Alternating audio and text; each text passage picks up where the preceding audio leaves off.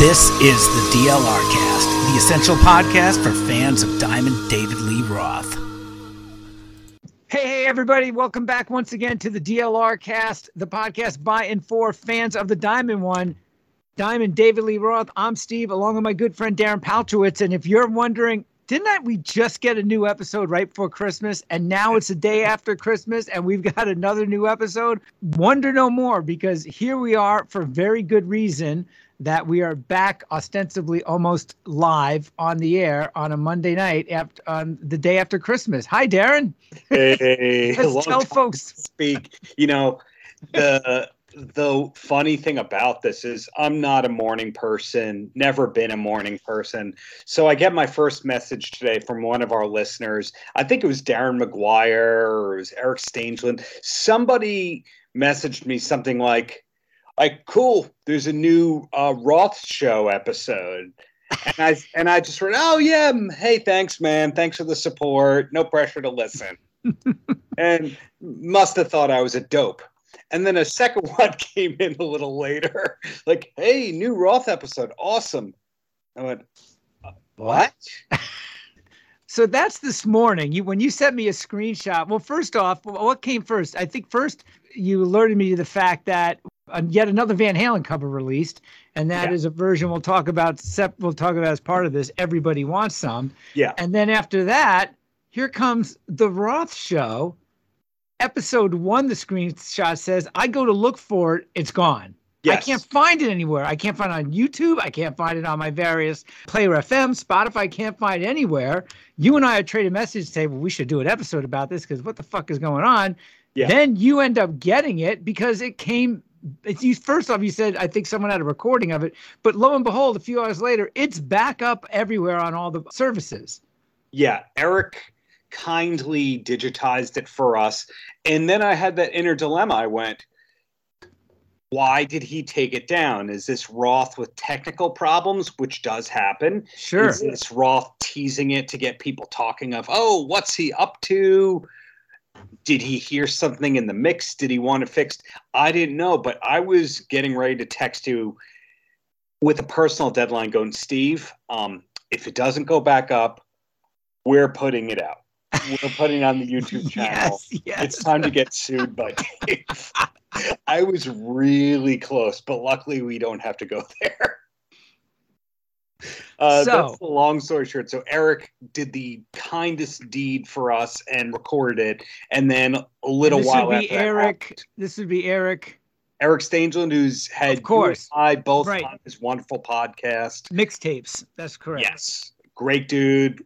Loyal supporter of our show. A couple of other people. I mentioned Darren McGuire. He offered to help out with that.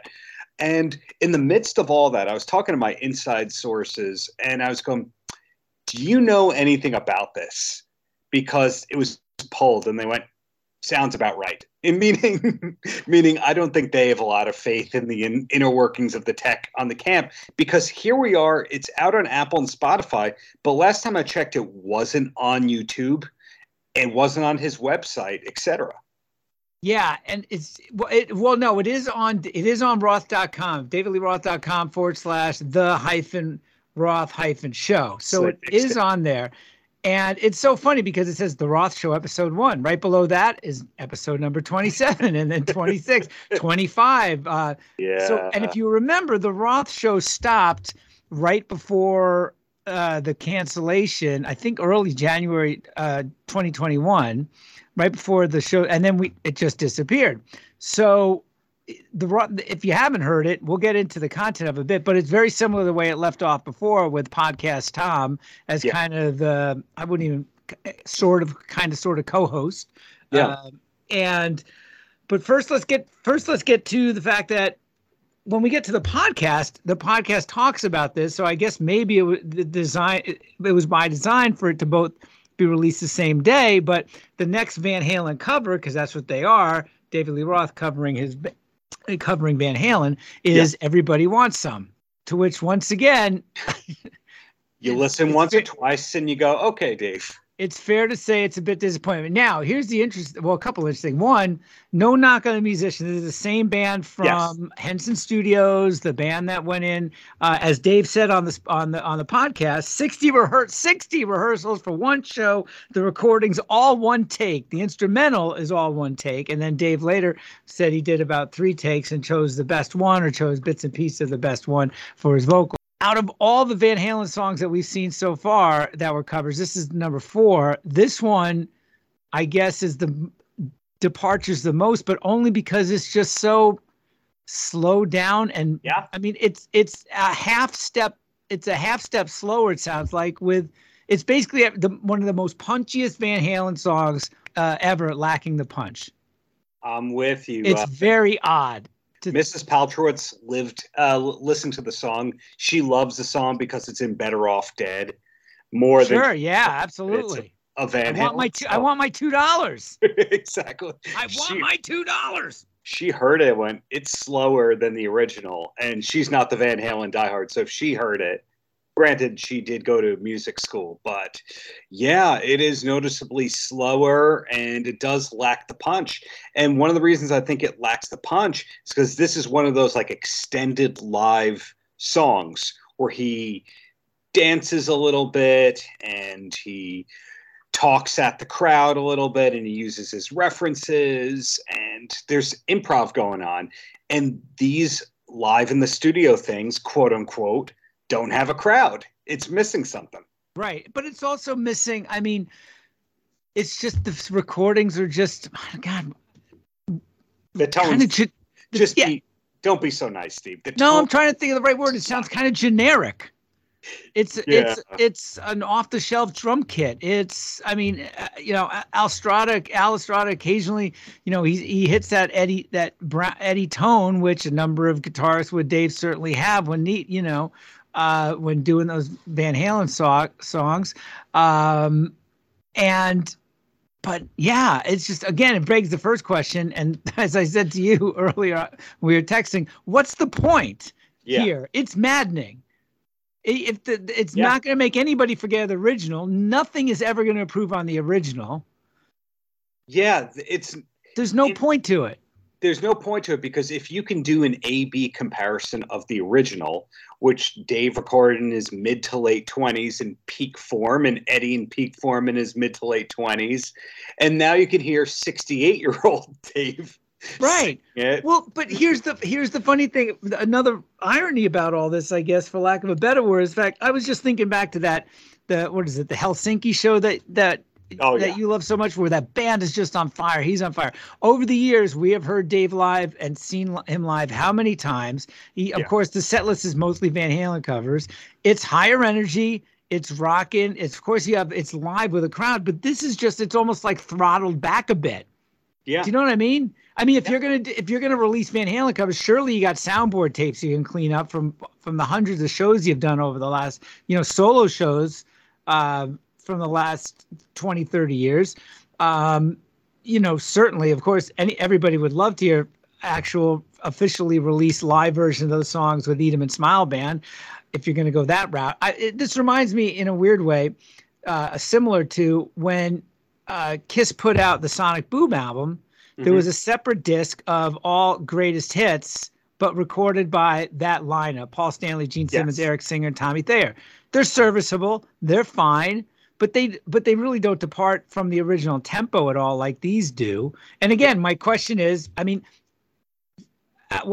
we know what the point is if you're actually going to use this stuff other than for your own shits and giggles posting it up there. Very often you re-record this stuff so you can get the royalties when you put it into a TV commercial or a video game, whatever might have you, versus licensing the more expensive original one. But that's not going to happen with these songs, I bet. That's not going to happen. Every now and then you'd see something. I don't know if we ever talked about this on the air, but in the movie The Wrestler with Mickey Rourke, right? There's a Rat Round and Round cover of Stephen Pearcy's solo band. It's just so in the background you'd never hear it. But I can't imagine any independent music supervisor going like, "Oh, it's only $15,000 to use this instead of 35. Let's use that." And Dave is not going to go cheaper on it. Dave is notoriously has turned down so many usages over the years. Like just we know about the Beverly Hills 90210 theme offer for Just Like Paradise. We know that Slam Dunk was offered for Armageddon. He's turned down so many things, so it's not for licensing. Well, before we get into the podcast episode, let's go back a little bit and give ourselves some pat on the back, because we were both basically predicting this in the pre-Christmas episode, what was going to be our year-end episode, what we call our holiday spectacular on Ice, for God's sake. Yeah. And what did we say when we were speculating at the end? Who the hell knows what's going to happen? I think we both kind of agreed, wouldn't it be great if the Roth Show came back and started putting out this new music? Well, we got half of it. We got the Roth Show back, but not I guess new versions of these songs. So in a weird way, I mean, we kind of predicted this for all intents and purposes. So what are we complaining about? We got what we wanted. We got a new Roth Show episode. We sort of. And let's get into that, because if you think the Roth Show episode was reinvented, it's 26 minutes of stream of consciousness, meandering stories, and went all over the place. I've got a bunch of highlights from it as I was listening on it. And of course, I guess you could say this is kind of a companion and corresponding to the covers that he's releasing, because he does talk a little bit about the covers. And how he got into it and talking about it raised my eyebrows once or twice. Yeah, you and I had the same first comment. I thought it was really funny that you picked up on that too. You heard the reference that he made to about Russ the dog, and you went, "Oh, it's old." It's old. Yes, he said, "Well, we're at the Mojo Dojo in Pasadena. I got Russell the dog," and I'm like, "Russell died 10 years ago."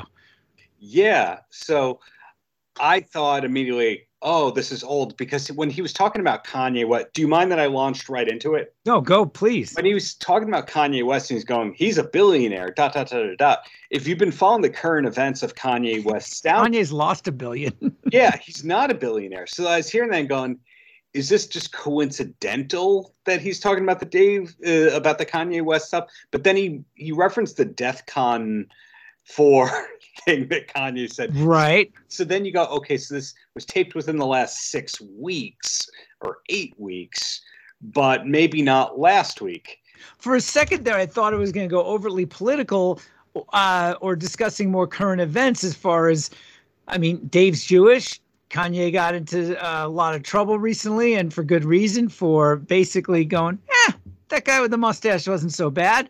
Yeah. Jews control everything, And by the way, if the Jews do control everything, I don't know why you and I are doing this podcast then, for goodness sakes. And I don't know why I'm doing on a $25 microphone. I'm still waiting for is this a W-9 situation? How do I get paid, for goodness sakes, right? But, so that's a little side note there, but he really started talking a lot about current artists. I heard he had some takes on Kendrick Lamar. He mentioned Lizzo, mentioned Bad Bunny, Kanye. He was talking about Nile Rodgers for a minute there. And there was some reminiscing about back in the day. And I'm like, okay, well, let's face it, for most of these podcast episodes, the first question that comes to mind is, where is he going with this? in a lot of these episodes. It started off, I'm doing this from memory because I only listened once. The first thing he referenced was LL Cool J listening to his Rock the Bells thing. And then somehow that got to that he liked 50 Cent. And somehow that got to Kanye. And somehow that led to Nile Rodgers. And Okay, well, but somehow in the midst of all that, I think it was the first 10 minutes, he started talking about Jump. Yeah, hearing Jump for the first time, and he said out loud, "I really miss Eddie. It was better. God, I wish I took this part. What did he say? It was better than any relationship he was ever in. He drew. I really miss Ed."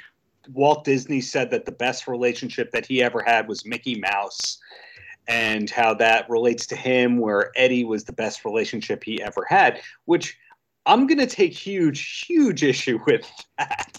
If that's the best relationship you've ever had. Yeah, because in slowly putting together the manuscript of my book, when you listen to Dave on Howard Stern in 98, I think it was, when he's pushing the DLR Band album and Van Halen has Van Halen 3, What he says about Eddie right there is not the nicest stuff. What he says about Eddie in the 1991 appearance on Howard Stern, also not that nice. So you go, okay, he says that Van Halen was contentious it was an awful relationship from day one. But let's just say they were cool with each other until 84, because, everything broke down in 85. They didn't seem to patch it up permanently again until 2007. So they were on the outs so many more years than they were on the ins, if you can even call it that they were on the ins. Because this one interview that I did, and I'm going to give you the floor back in a second, one of the last interviews Eddie did, he said about Dave, I don't know why he doesn't want to be my friend. Do you remember that comment? Yeah, yep. And now all these things that we're hearing towards the end of Eddie going, well, we do another album, but one of us doesn't listen to rock music. Right. So you're going, if that's the best relationship he had. I mean, I think like with so many people, there's going to be, after someone passes, going to be some revisionist history. You're going to look primarily on the good times. And clearly a lot of things went right because they delivered between the two of them, because they delivered this amazing body of music that's never been equaled. And I know, at least for the reunion 2007 through Different Kind of Truth, I mean, most of the press that I saw for however that got all put together, and I would love to really hear the inside scoop direct from Irving Azoff or somebody that realize too that we know that a lot of A Different Kind of Truth was, at least the demos of it, was first recorded before 2007. Yes, as we know from one of our previous guests.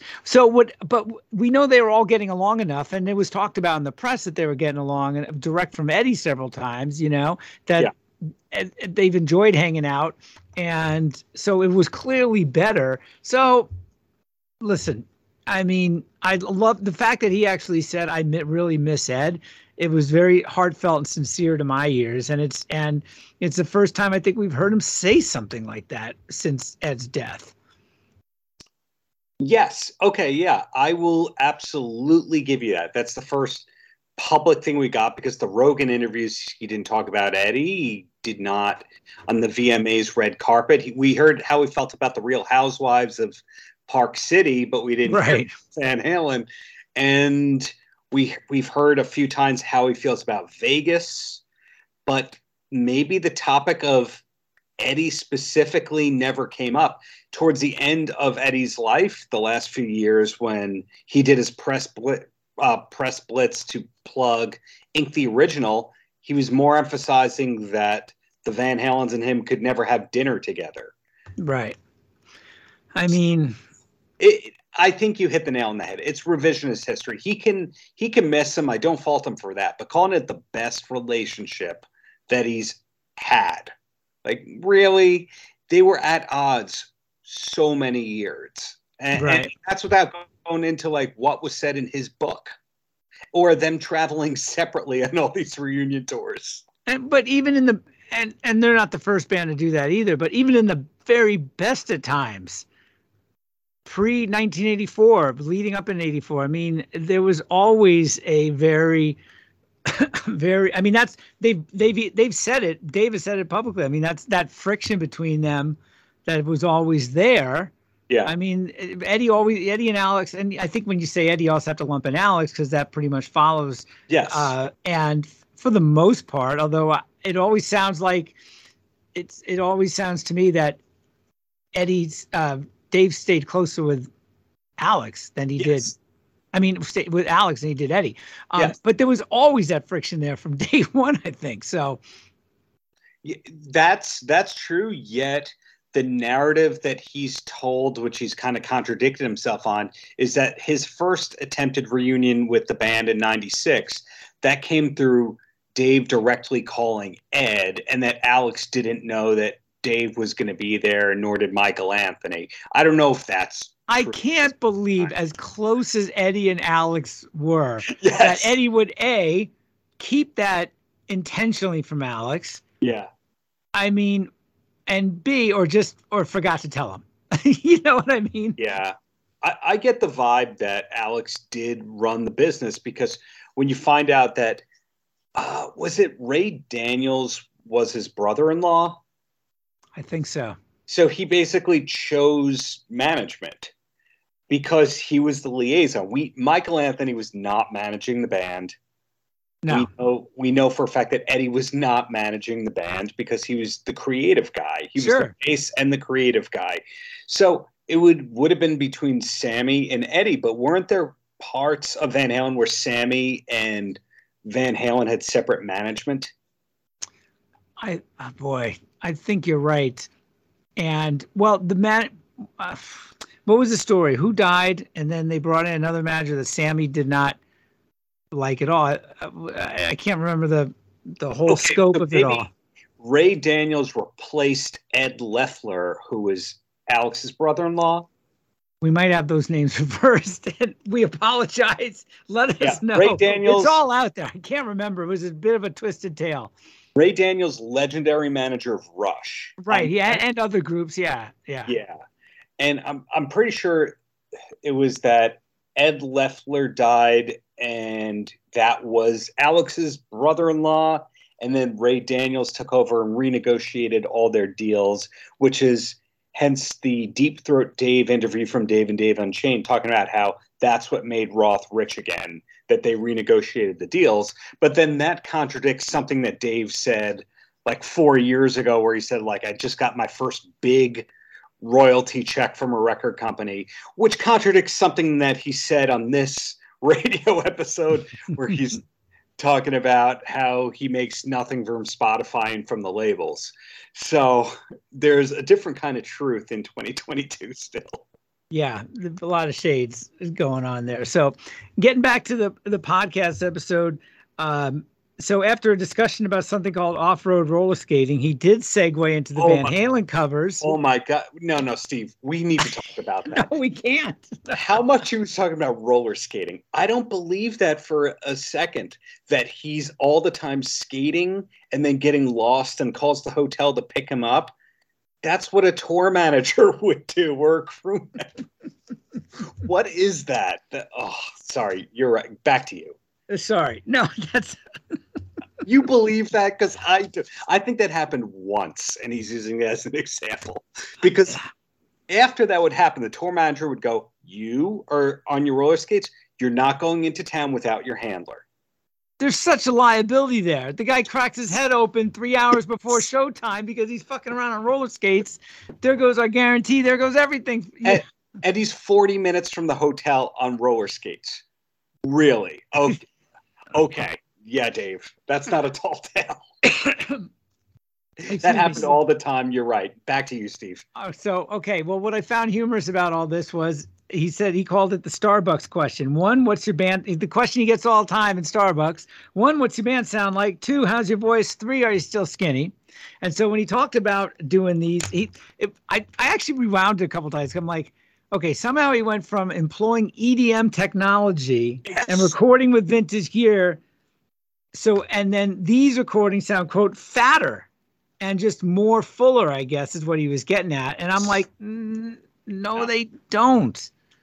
EDM technology? What? I'm not sure. So he later gets Pro Tools? But he does get into what I mentioned earlier, that there was 60 rehearsals for one show for New Year's, and the instrumental portion of all these songs, it's one take, recorded, done, and then Dave does 3 takes for the vocals. And he mentioned Henson Studios a lot. Obviously, it was all recorded at Henson Studios. And the first screenshot I saw of the song somewhere mentions Henson Studios. And the guys are listed on it. And so, yeah, he talks about that for a bit. I wish he mentioned the guys that are on the band that are playing in there. That would have been cool. Yeah. And then he gets into, and again, it's kind of tough to follow. He gets into that. He's got some toe injury. He's taking hillbilly heroin, aka codeine, I guess. And I think he mixed up that metaphor too. And then he said he's 68 going on 90. That part jibes, because the of the Crazy from the Heat memoir from 97 is about how he's in pain all the time, how his body feels all the injuries. So that's one of the only consistent things we've got from Dave. When he started talking about his toe, I thought suddenly he was going to say he had gout. And then I was like, I'm just going to have to turn this off right here. But I didn't really catch, did he break a toe? I mean, he has some sort of toe injury. And it sounded recent because he was talking about, a couple nights ago or something. So all this episode sounds like it could have been recorded within the last 3 or 4 days. Okay. I mean, he didn't mention the holidays, though, did he? I can't. He did. He did a bit.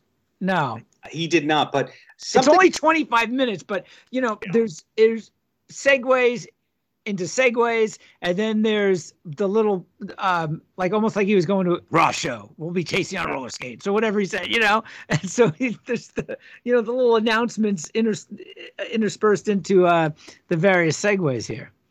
Well, about the injury part, sort of hearsay, but this came from a person that was on Van Halen's crew and Dave's crew for years. So he was around it. He said that we think of Dave as this athletic guy, which he was and is, but they said that he was also super clumsy. That this isn't a person that has any beef with him. This is a person directly working with them. They said smashing your car into light poles and tripping a lot. He wouldn't want that out there, but he's clumsy. And then at first you go, ha, ha, ha, he's clumsy. Well, Jimmy Kimmel Live performance. Remember, hit himself in the nose there? That's okay. I think 2003, hit himself in the nose there. You remember the missing tooth on the Rogan appearance? Yes. I think that he's injury prone because he's always super physical. Yeah, well, absolutely. I mean, from mountain climbing to canoeing to roller skating, off-road roller skating, whatever that is. We know he was we know from, we know was it from the graphic novel? I mean, even before that, he's really been into biking. Yes. He's talked about that a lot. So yeah, his life is a full contact sport for Dave. That might be a quote. That might be a quote from Dave. I'm not sure. I think so. And I once asked somebody who worked with him on and off for a few years about something about his house, because I promise this is not creepy research. I was just trying to see if something was true. And that person said, oh, you know why he's in such good shape, right? And I said, no, why? And she goes, because he's always moving. He's always moving around. You see how in those dance studio things, there's no furniture. He's always moving. He has the stuff going, so he's always moving. Well, if somebody's always moving, the probability of them getting injured is a little higher. And one of the main chapters from his book, one of the earlier ones, is when he broke his nose, I think in Italy, jumping off the riser and smashing it on the disco ball that he didn't realize that was there. So, right. Statistically, his big injuries seem to be once every 2 to 3 years. But on Rogan, he did mention shoulder surgery. So who knows how many surgeries he's had. He did say he's had knee surgery, a lot of back issues, right? Yeah, but he's still in incredible shape. But high-risk maneuvers, to use a wrestling term. Exactly. So, I mean, we got some activity, which is good. I'm happy to have it. Hey, unless anybody thinks this is all slagging all the time. No. But we have every right to be a bit critical. That's what fans are. I don't think we're that negative about it. I am thrilled. My first thought when I want new music. I want something I haven't heard before. I just think the idea of Van Halen covers, it to my mind makes no sense. It's asking the question that nobody's asked, answering the question that nobody's asked, right? 100% agreed. Same page. Solidarity right there. But I don't need to be overly negative. Just picking apart a couple of things here and there. It's great to see Dave's back.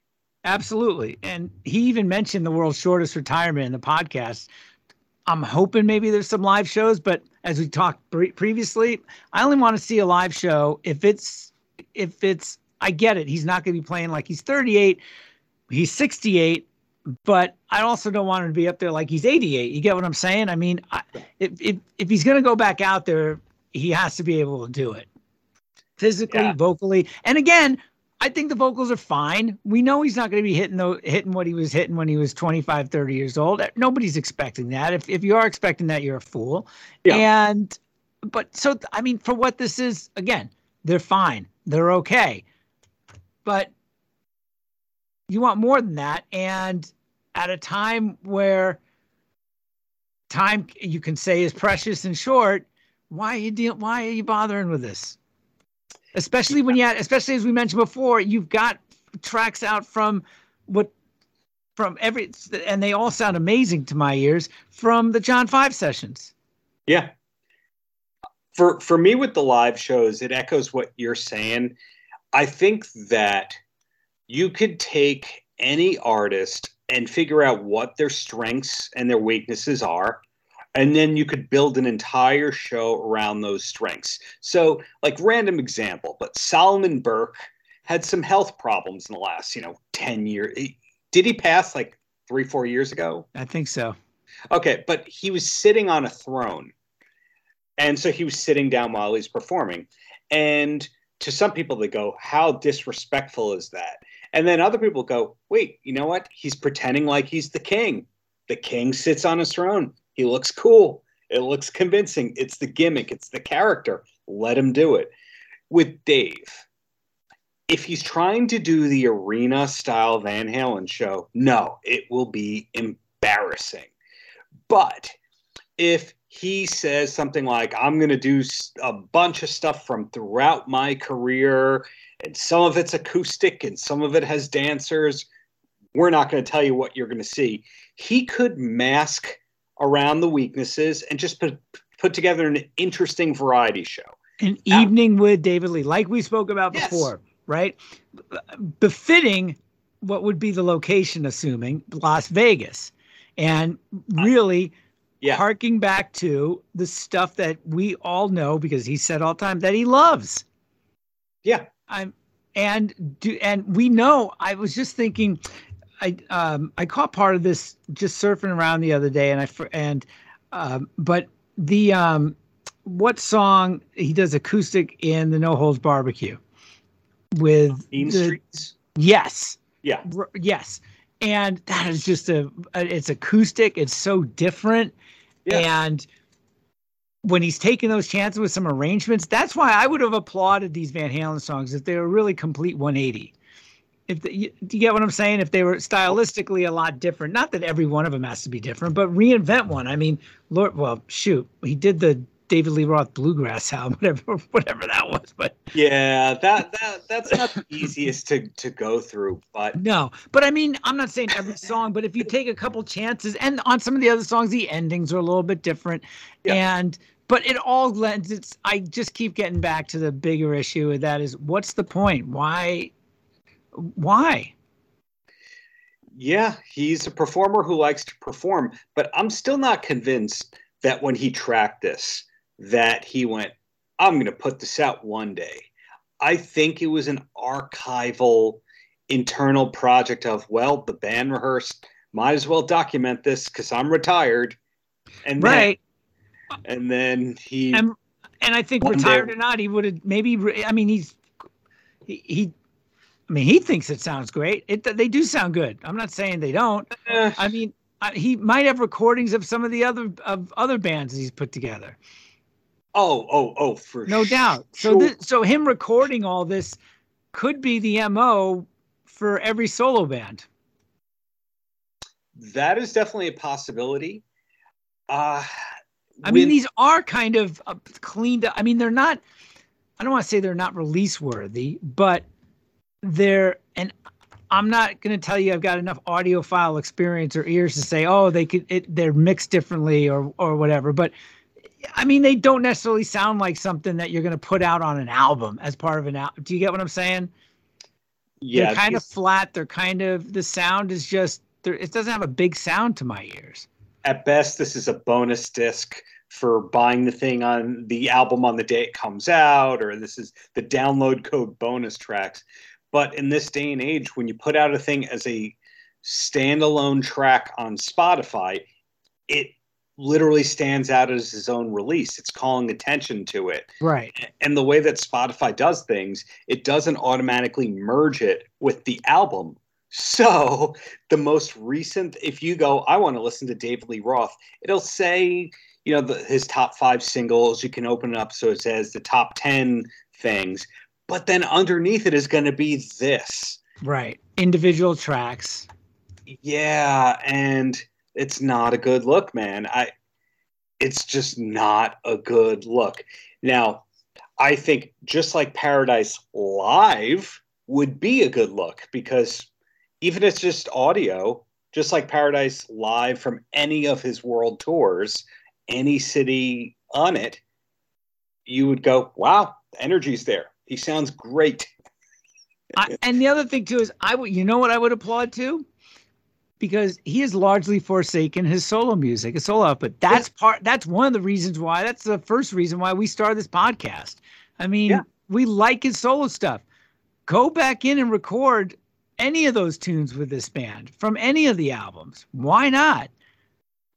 Yeah, what the people that then release that, and I will go, fuck yeah. You know what? Listen, this version of Ladies' Night in Buffalo isn't as good as the first one, but bravo, it's different. It's a little take. It's a different take. I applaud it. It's fine. Give me another version of, I don't know, Hammerhead Shark or something, or something. I mean, to my ears, it's almost impossible. The first 2 Dave albums, Skyscraper and Eat 'Em and Smile, just like Van Halen, I don't think you can replicate that with another. You can try, but especially Skyscraper, where it's just so layered. I mean, it's either Steve Vai or bust for that thing, for that stuff. Arguably, yeah. But, going back to these musicians, what I've heard from multiple musicians that he's played with over the last 5 years, Dave is going, well, what do you want to play? Opening the door, and they'd say, we want to play Tobacco Road. He wasn't doing Tobacco Road as far as I remember at these Vegas shows. Right. So they were open to playing deep cuts and stuff. And I guess at a certain point, Dave went, the fans want the hits. I'm doing the hits. But he's been doing the hits for ages. The mind blower for me, looking back on it, was the fact that Big Train, a track from Your Filthy Little Mouth, made it into the set list, for goodness sake. Yeah, great song. Great song. What a surprise. More than 4% of the fan base was clamoring for Big Train, and then Yankee Rose to be cut out, or Going Crazy to be cut out. Right. Or the title track to Skyscraper, or A Little Ain't Enough. People know that song. That was his last kind of that was his last song that got any sort of play on rock radio, where a video got some play. Stand Up was also a music video and a proper single. Right, from Skyscraper, the album before that. Yeah, so I mean, Slam Dunk was a proper single. It didn't have a music video, but it had a proper radio. Excuse me. That was probably radio-wise was as big a hit as A Little Ain't Enough. Yeah, so you have all these songs that get cut in place for Big Train. So it's all the favorites and Big Train. And that was a bit puzzling to some people. Hey, you can't make everyone happy, but I do think, without sounding like a broken record, a Dave live show, if they figure out the pros and cons and he takes some advice, it could be great, as long as it's not, hey, let's get him singing the high stuff for 100 minutes. No. If they put in like video screens and they make lighting, I don't remember them doing anything special with the visuals for the Vegas shows that I saw. And most of the artists of his ilk, they realize, we can keep people's eyes on the stage more, but not on the artist if we do visuals. Right. All right. To wrap this up. Yeah. Does this little flurry of activity, another Van Halen cover, the Roth Show, so the moribund Roth Show suddenly resurrected with one episode, does this change our prediction for 2023? That if I remember correctly, we both landed on he's not going to play live next year. You were saying he's not playing live in 2023. I was. You held out hope. I think he is. Now, I don't think it's going to be a Van Halen tribute. I don't think it's going to be a 50-city tour, but I think that something is coming. but it's not clear if it's just 2 songs or a corporate gig or a tribute show or a Grammy medley, because they're giving an achievement award. But something I think is going to happen, not just based on hearing rumblings, because I debunked the New York City residency. That's crazy talk. If Weezer can't do a residency, David Lee Roth cannot do a residency. No, but I'll tell you what, he can do really good business doing twice a year dates in Vegas. I mean, 4-night stand. Technically, I gave him, it's not a residency, let's say. And then you know where he could really clean up, and I wouldn't want to see it. Don't say Branson. Don't say Branson. No, I'm not saying Branson, but he could. But fly, like the way a lot of artists are doing, fly-in dates in the casinos. Yeah, Does it weaken the brand a bit? I mean, everybody else is doing it. If Van Halen was suddenly doing casinos now, I would be like, oh my God, I would just be horrified. But Sammy does them. Every band's doing them. They pay. They have big guarantees. It's an easy show. You fly in and out, and the back line's there, and you're good to go. The main reason that I think that we are going to see David Lee Roth live in 2023 is when you look at the 2 or 3 years on, 2 or 3 years off that he was doing. And when I interviewed Jake Fawn, who played guitar in the band, he did the Kiss dates, like the Minneapolis show that you saw. Right. He told me, oh, no, this was going to be a 2-year tour. We were going to go to the UK and do festivals, and we were going to do this and this and this and this. I don't think that you could take the world traveler out of Dave. I think he's missing traveling the world. As much as it is work for him, we have heard that when he's on the road, like, he doesn't get to the venue and spend all day there. He's surfing, or he's at the beach, or apparently roller skating, taking in the local sights and sounds and colors, right? I mean, yeah, I think he's dying to do that again, and he uses touring as the excuse to do that. That's what I think. Well, I hope I'm wrong. I hope you're right. At the age of 68, you got to do it sooner than later. And I think that everybody from his band has learned to get gainful employment outside of David Lee Roth's occasional calls to the Henson compound. But I think that all of them are going, yeah, we'll tour with Dave. We're ready. He still has a band, in other words. Like, none of them have a full-time gig that I'm aware of with another artist that they're under retainer, and therefore they can't do a Dave tour. So he still has a well-rehearsed band in place that is sharing the social media posts of these new recordings, if you catch me. Yeah. Well, it's not like he's gone, they're out of the band, F them, and he has to break in a new band. The band is there. Right. The management is there. The booking agent is still there. The interest is still there from Vegas. It's just, does Dave want to do this or not? And I think the answer is yes.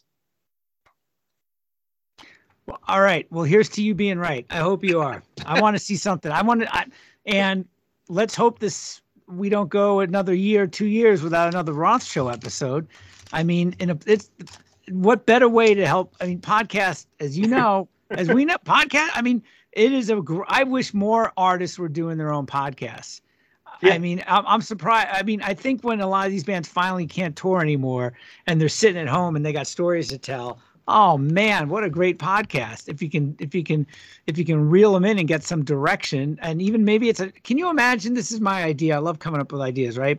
And you know how there's short limited episode podcasts, right? I mean, let's say Sammy does 10 episodes of being in Van Halen. He covers each album, specifically about the album. It's all inside stuff. I mean, I would listen to any of my favorite artists, provided that it's not a meandering sort of thing. But listen, if that works for Dave, it works for Dave. I'm not saying I don't enjoy it. I listen to every single episode. It can be kind of challenging, but do you get what I'm saying? I mean, so in other words, if you're going to promote yourself, whether it's the music, the brand, or whatever have you, and clearly he likes talking. I was always surprised both times when the original podcast, which I loved, which with all the video and it had some a lot of different production stuff going on with it, and then the second version of the Roth Show, each time they disappeared, I was really disappointed.